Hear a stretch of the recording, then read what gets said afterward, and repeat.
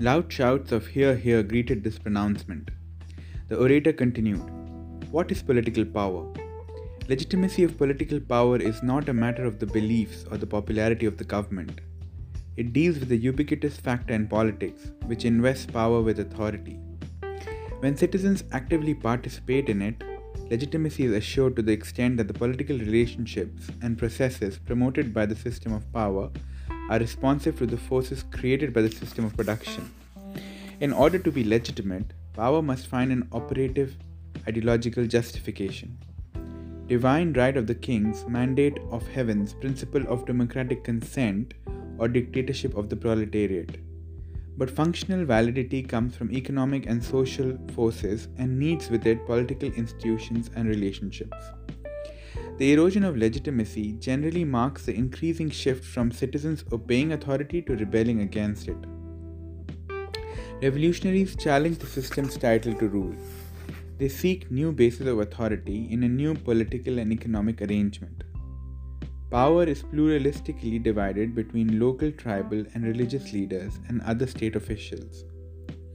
Quite a number of students had gathered to hear this youth. A young woman whispered to another, "You know, he's Jyotirmoy Guha. He was president of the Students' Union several years back. He has come to campaign.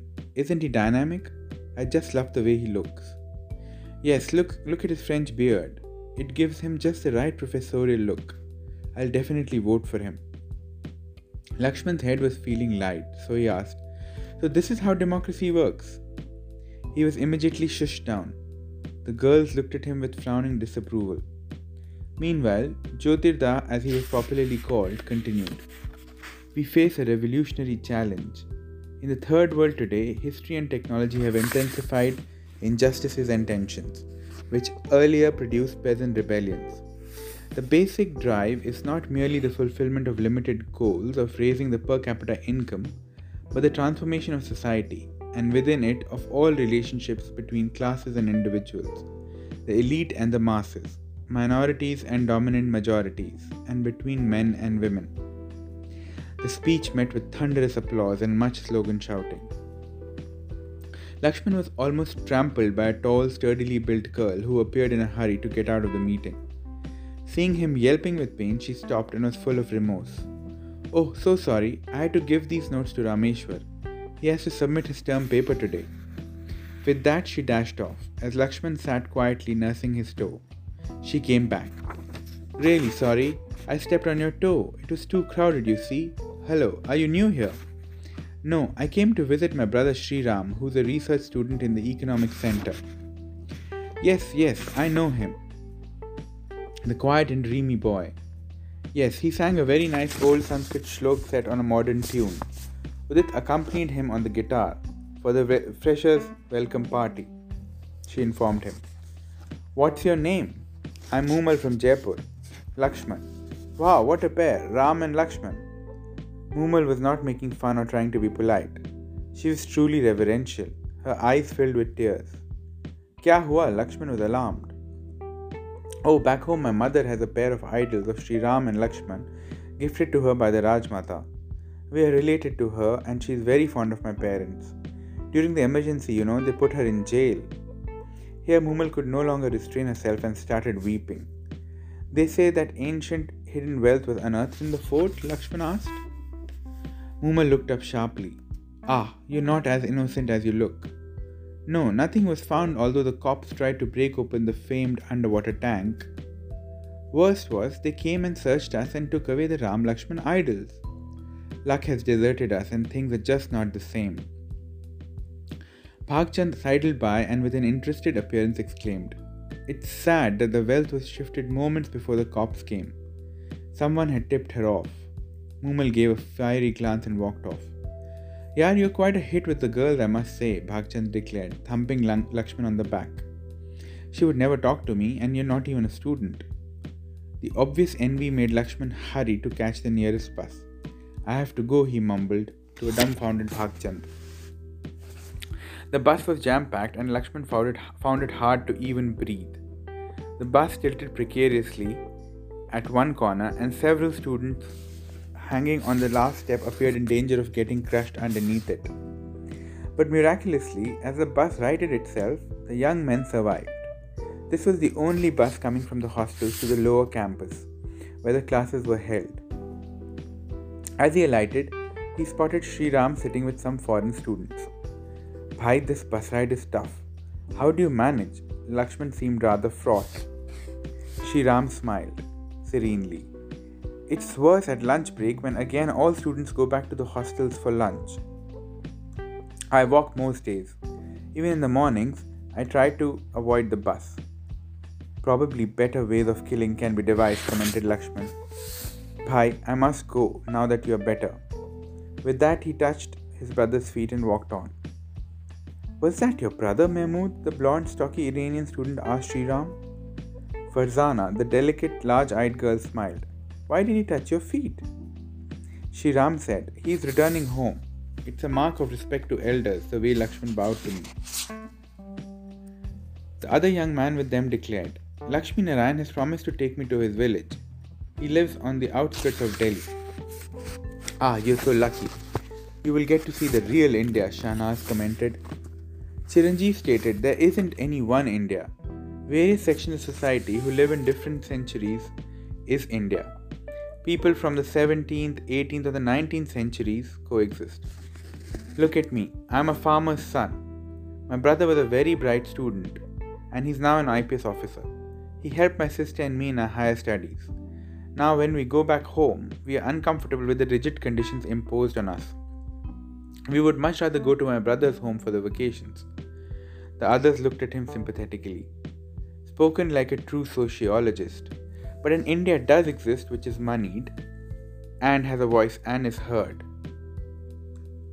Like the rich landlord, successful businessmen and of course, civil servants.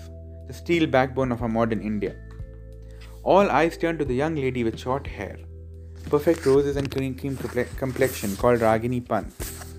Farzana, do you know that Chiranjeevi's brother was the cop who arrested all the opposition leaders under the emergency? This was met with total disbelieving silence. Yes, it's true. My brother was in Delhi and he was just carrying out his duty. Chiranjeevi was defiant. Now it's the turn of the present leaders who were in the opposition at that time to give commands for arrests. Don't you see the cops arresting Mrs. G? A cop can only do his duty. The loathing was palpable. Chiranjeevi was not a well-liked person. Farzana and Shahnaz were whispering. Yes, even we have the dreaded secret police. So many young men are missing. We cannot dare to ask. But policemen are disliked universally. Ragini was waving to some other young man and she walked away. Ragini fails to tell that she is the granddaughter of the famous politician who was imprisoned during the time. She is distressed that he didn't get a party ticket to contest the elections. They said he was too old. They didn't give it to her father either. He was dismissed as a novice. Mahmooda laughed. Yes, all these politicians only want power, and if by chance they have been to jail, they see themselves as martyrs. Shivani, a quiet girl with glasses, stated, It's not only the political leaders who face the wrath. All the press was under surveillance. Even my dad, who worked for a London-based newspaper and basically covered the diplomatic corps, felt the heat. She threatened to imprison him if he dared to ask any uncomfortable questions or report anything that was unfavorable about her. In fact, my father, for all his tough exterior, was laid up in bed with heart trouble. We are only 3 sisters and I am the eldest. Sri Ram was infected by the fear. Is your father alright now? Shivani smiled, and it felt as if the sun had appeared from behind dark clouds. Yes, in fact, he has been promoted and heads the entire South Asian region. My younger sister has been admitted in the medical course and I am heading for the US on a year's study trip.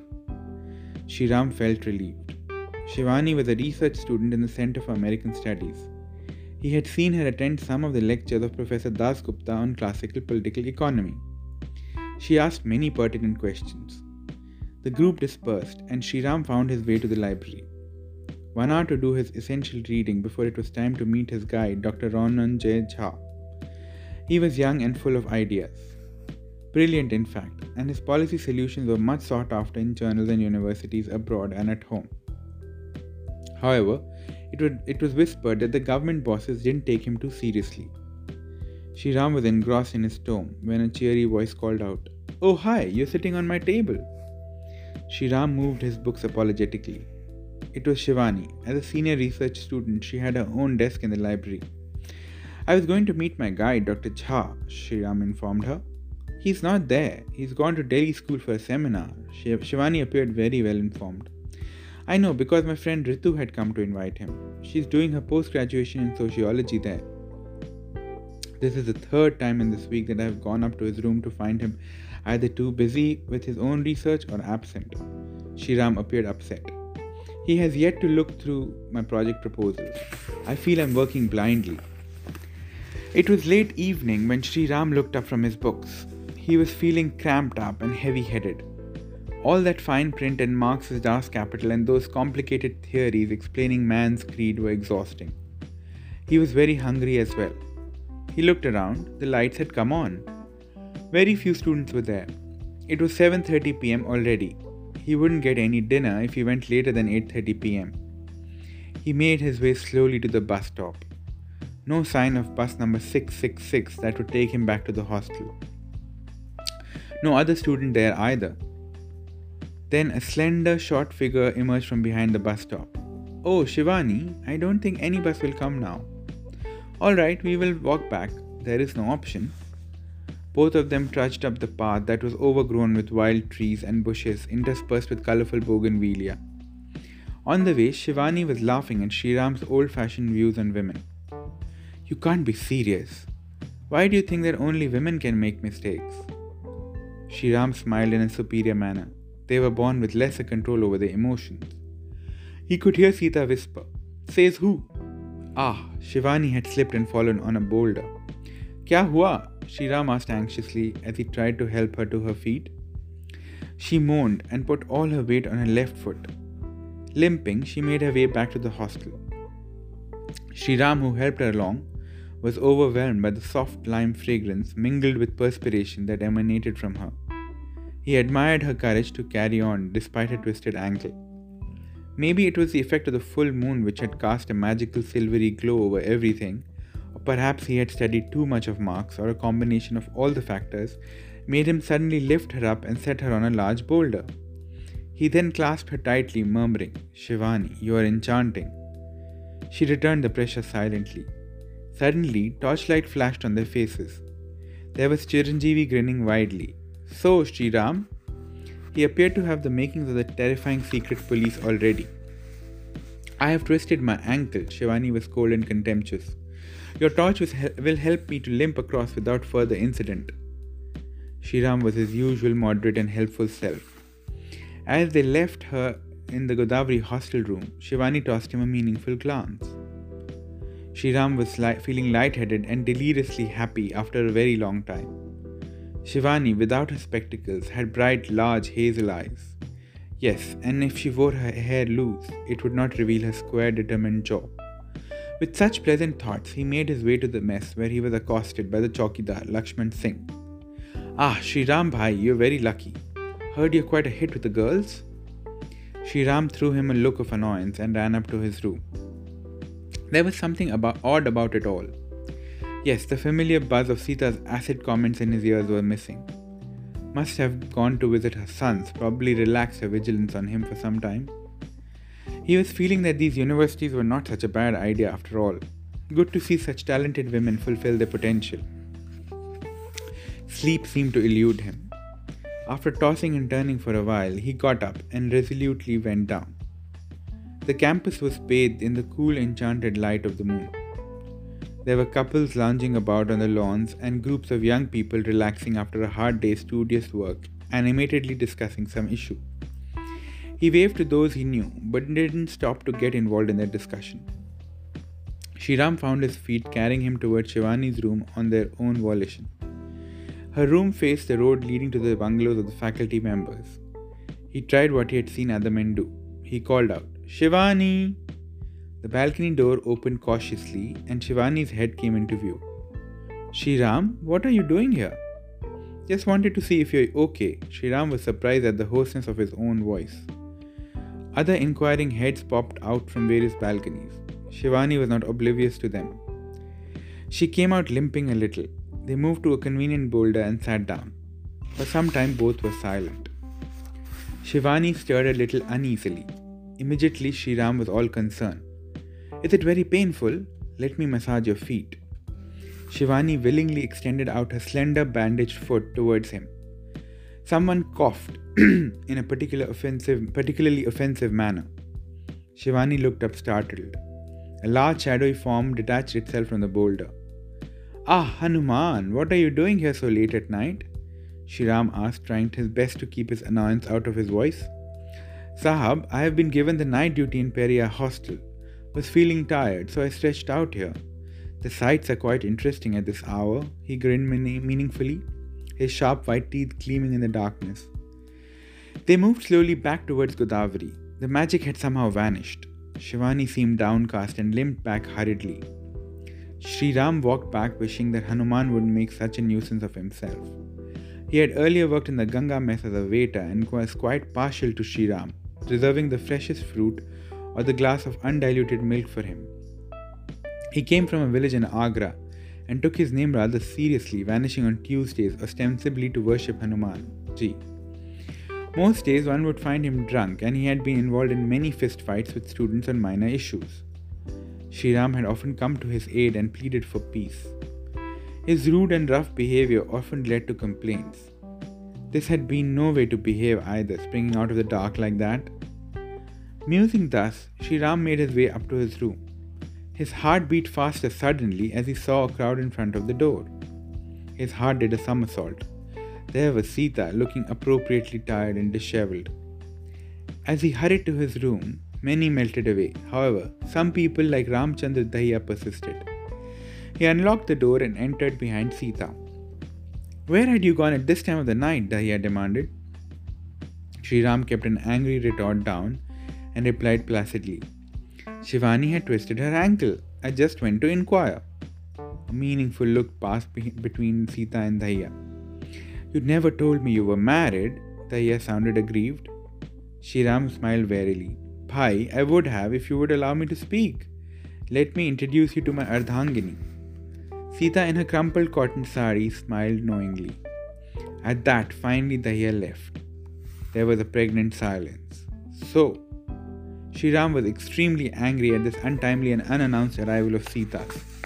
The corners of her lips turned down in contempt. She replied, So what? With an obvious effort, Sriram asked, Why have you come? Can it be a case of absence makes the heart grow fonder? Sita breathed a long, deep sigh. Maybe I just wanted to make sure it wasn't a case of out of sight, out of mind. After a prolonged silence, Sriram said, All right, let's go to sleep now and decide what we should do in the morning. With that, he stretched himself out on the bed and Sita rolled out the mat on the floor and made herself as comfortable as she could. Sriram knew that the next morning would be difficult. Difficult was a mild way of describing the hurricane that hit him. As he stepped into the mess, he was mobbed and jeered at by the other young men. Wah, bhai wah, you turned out to be a deep one, called out Rajesh Tadij. You have such a pretty girlfriend tucked away. You appear tired today, This from Madan Lal, the boy who had a room right below his. This was followed by many nudges and winks. Sriram had decided to carry his breakfast up to his room, but this didn't go uncommented either. Only one breakfast? What will she have? Asked Comrade Deshmukh. Hanuman appeared from nowhere and was carrying a full tray of paratha, aloo ki sabzi and achar, plus the usual milk tea and fruit. How come you are here, Hanuman? Aren't your duties in Periyar? Sriram asked, as he found Hanuman coming up behind him. Hanuman grinned meaningfully and followed him into the room. Sriram was rooted to the spot as he saw Hanuman bow low before Sita and take her blessings.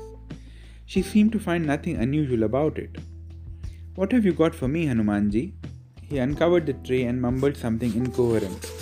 Ah, I'm so hungry. What delightful parathas. Sita polished off everything as if she had been starving for all these past centuries. Hanuman, meanwhile, just waited on her. He served her water, then with due deference picked up the tray and went out. Now what? Sriram watched with alarm as Sita tidied her hair. She was dressed in a simple pale pink sari with a black border. Oh, I will attend class with you, then maybe go to the Marxist study circle you are a member of, and then the Gandhi Peace Foundation, for which you have to read a paper. Shriram threw up his arms in despair. He knew there was no stopping her. As they waited for the bus, Shriram was aware that they were the cynosure of all eyes. Hi, Shriram, what a devil you are! Where had you hidden away this pretty girlfriend all the while? Exclaimed Amrita. Wow, you're really beautiful, she said to Sita. Sita simpered. You know, you're very attractive too, she said, a little grudgingly. Have you seen the campus? No. Okay, after lunch I will show you around.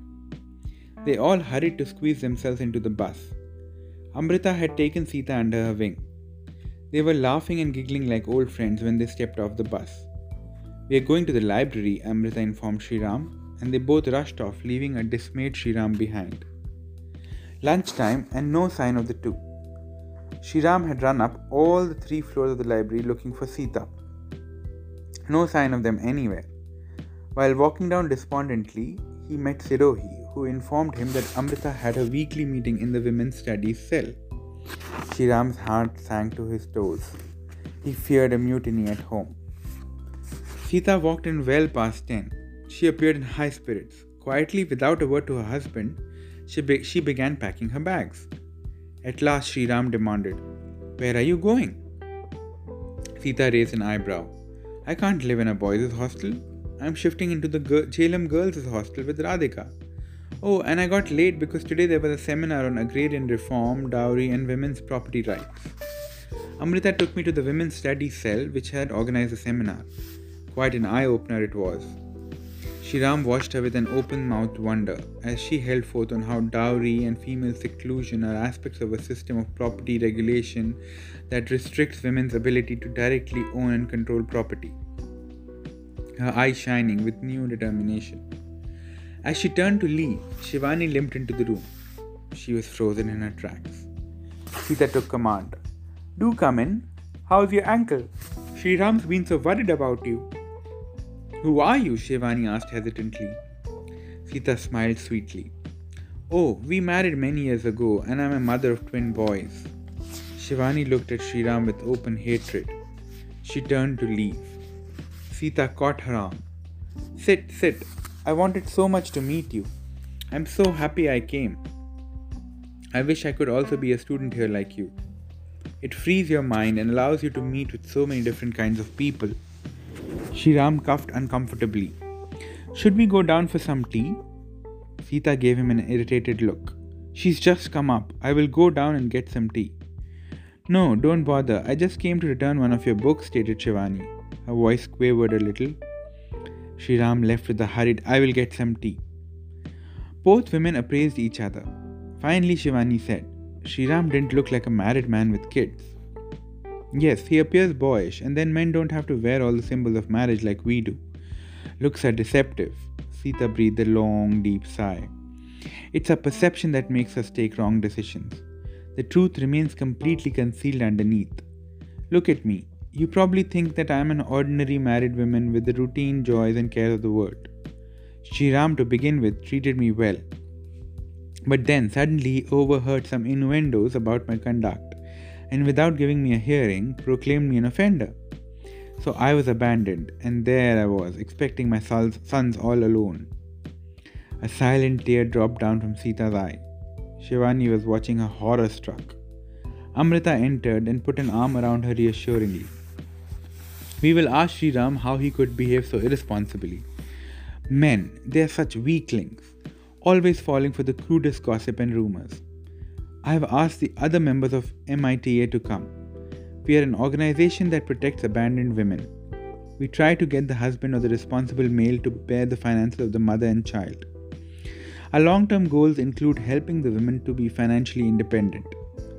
Sita wiped her tears, and secretly she was thrilled that finally she would be able to fix Shriram. However, she said, I don't want to embarrass him. The past is the past. Some more women entered the room and they were clearly in no mood to forgive Shriram. Shriram was aghast at the crowd of militant women spilling out of the room. He wanted to flee, but involuntarily his feet carried him inside. There were other interested young men lounging around outside.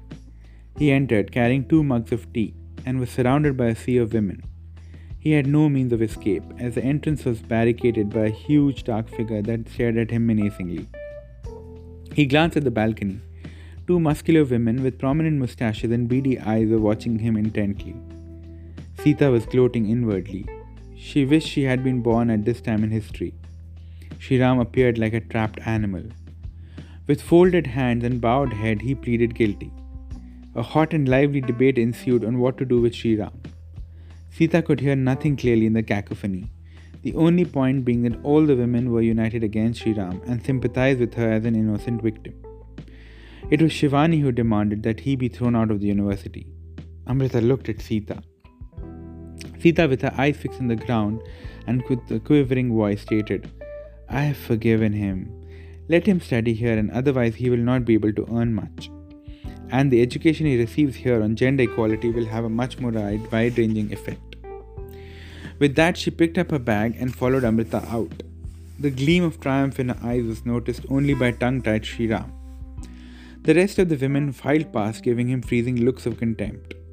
Shivani was the last to leave, and Shriram felt her smoldering anger and scorn till much later. He sighed and for the umpteenth time wanted to kick himself for coming to JNU to prove his popularity and relevance even in this modern age to Sita. He just needed her arrival to blow away the lingering illusions that he had had. Now even his reputation was in shreds. He was sitting with his head bowed when S. Ram tapped him on his shoulders.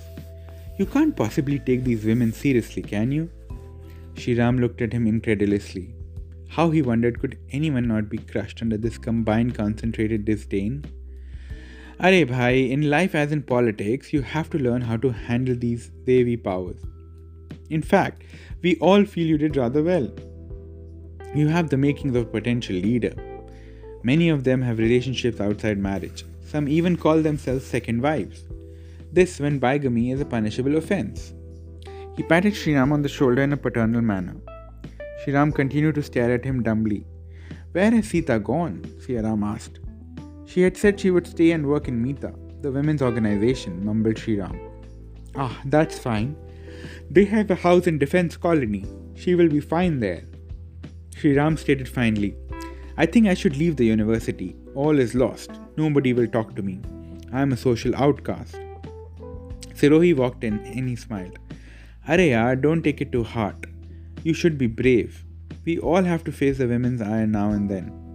We are all with you. One always makes mistakes in life. We pay and then move on." Shriram looked despondent and unresponsive. He was gradually beginning to realize Sita's agony. His eyes filled with tears, and unknowingly years of pain and trauma permeated every pore of his being. His chest was heaving with soundless sobs. The pent-up grief of ages was breaking free. He was drowning in the tidal wave of his grief. Both Esram and Sirohi couldn't do anything but watch helplessly. Daya entered and slapped him hard on his shoulder. "Pai, how could you do such a thing? My blood boils, and I would be happy only if I could thrash you black and blue." Shriram looked up with tear-filled eyes. Yes, kill me. I'm not worth anything." "Ha ha ha, he's drowning in self-pity. Where have you sent Sita? I heard she has twin sons." The tall, lanky figure of Ramchandra Sen strode into view. "Really, Shriram, you turned out to be a deep one. You have created quite a sensation in the university. You have a truly loving wife and twin sons. And here we were under the impression that you are a naive, innocent young man from some small town.